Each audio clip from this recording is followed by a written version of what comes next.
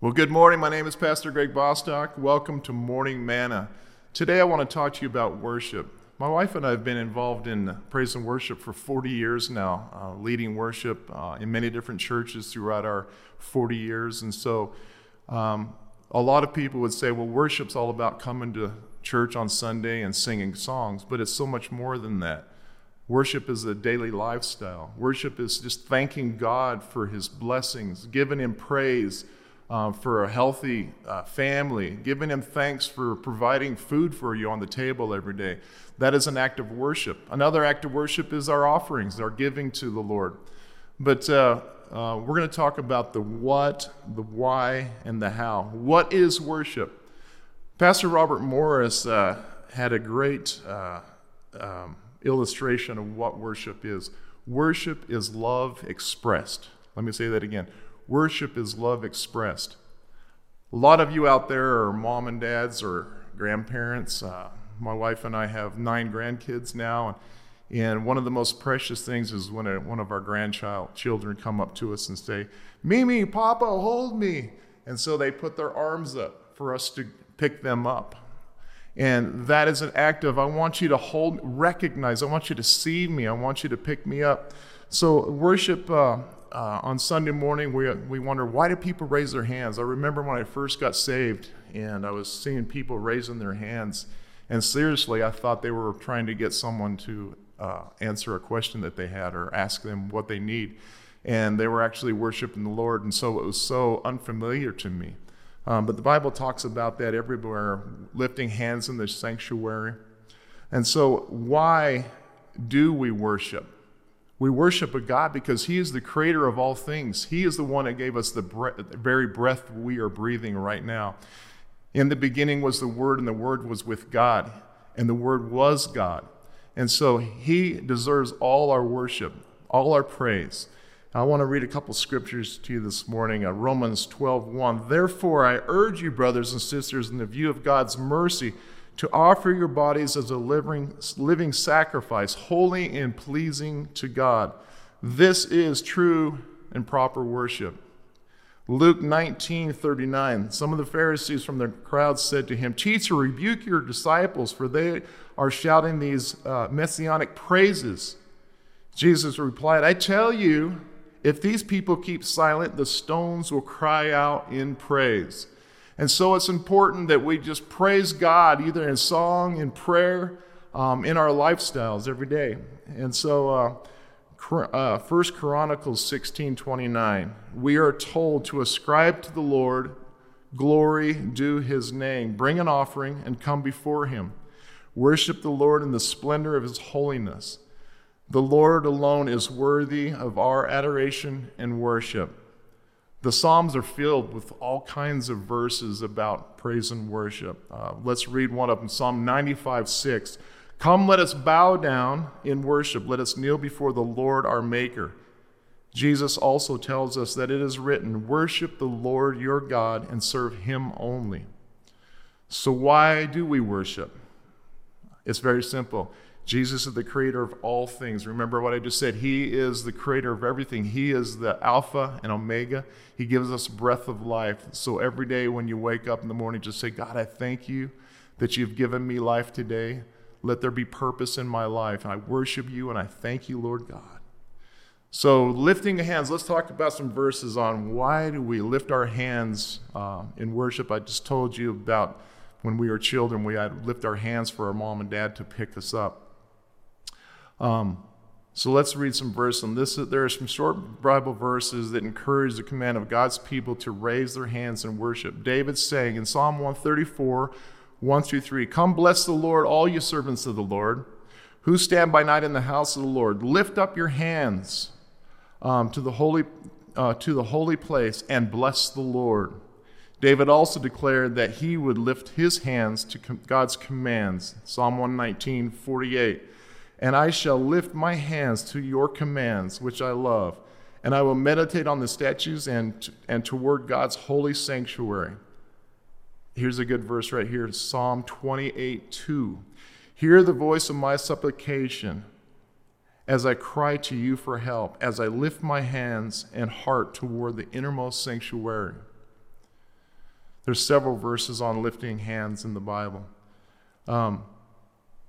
So I want to tell you a story. Have you ever been in a place or seen something that just totally took your breath away? Maybe the first time you ever saw fireworks when you were a kid.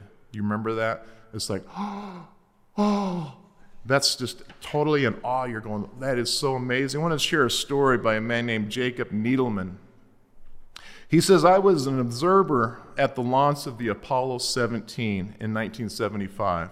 It was a night launch, and there were hundreds of cynical reporters all over the lawn drinking beer, wisecracking and waiting for this 35-story high rocket.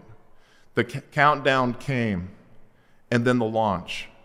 The first thing you see is this extraordinary orange light, which is just at the limit of what you can bear to look at. Everything is illuminated with this light. Then comes the slow rising up in silence, because it takes a few seconds for the sound to come across to where we were. You hear this whoosh, boom, and enters right into you. You can particularly hear jaws dropping. The sense of wonder filled everyone in the whole place as the thing goes up and up. The first stage ignites this beautiful blue flame. It becomes like a star. But you realize there are humans on board. And then there's total silence. People just get up quietly, helping each other up. They're kind. They open doors. They look at one another, speaking quietly. These are suddenly moral people becoming because of the sense of wonder. The experience of wonder has made them moral. Those who have whispered our wondrous God in spirit and in truth know the feeling. Worship is life-changing. And so when you come on Sunday morning, remember that we're worshiping a holy God. He has done so many amazing things. And that is our gift to him, is to worship. So when you come expecting.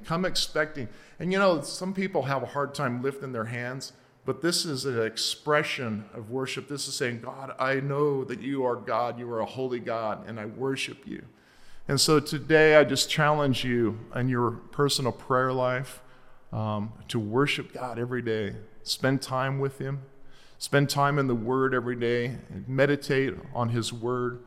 Put praise and worship songs in your home. Fill your home full of the presence of the Lord. So as a worship leader and a songwriter, I'd like to sing one of the songs that we're currently working on. By the way, we're in our new writing room right now shooting this podcast. And so there's going to be many songs birthed right in this room. And so we want to sing one of the new songs that we've written in the past several weeks. So God bless you. Enjoy this song.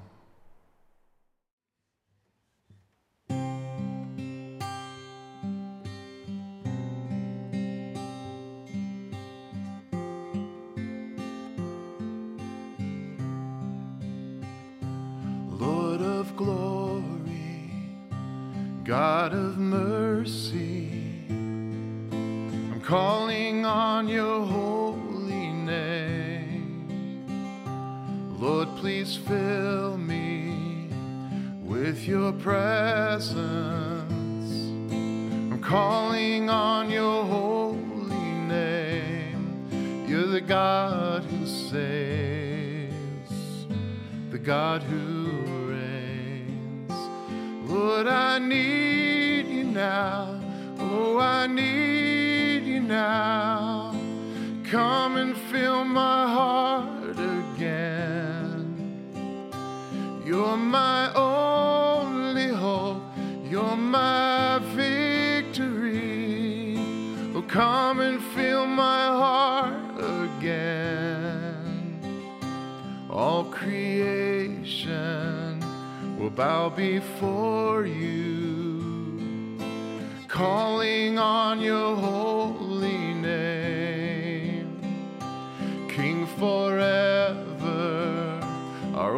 only Savior. We lift our voices and proclaim, you're the God who saves, the God who reigns. Lord, I need you now. Oh, I need you now to come and fill my heart again. You're my only hope, and you're my victory. Oh, come and fill my heart again. Send forth your word and heal. Speak to the storm, be still. Oh God, we need you. Oh God, we need you. Send down your latter rain. Revive your church again. Oh God, we need you. Oh God, we need you. 'Cause Lord, I need you now. Oh, I need you now to come and fill my heart again. 'Cause you're my only hope, and you're my victory. Oh, come and fill my heart again. Oh, Lord, I need you now.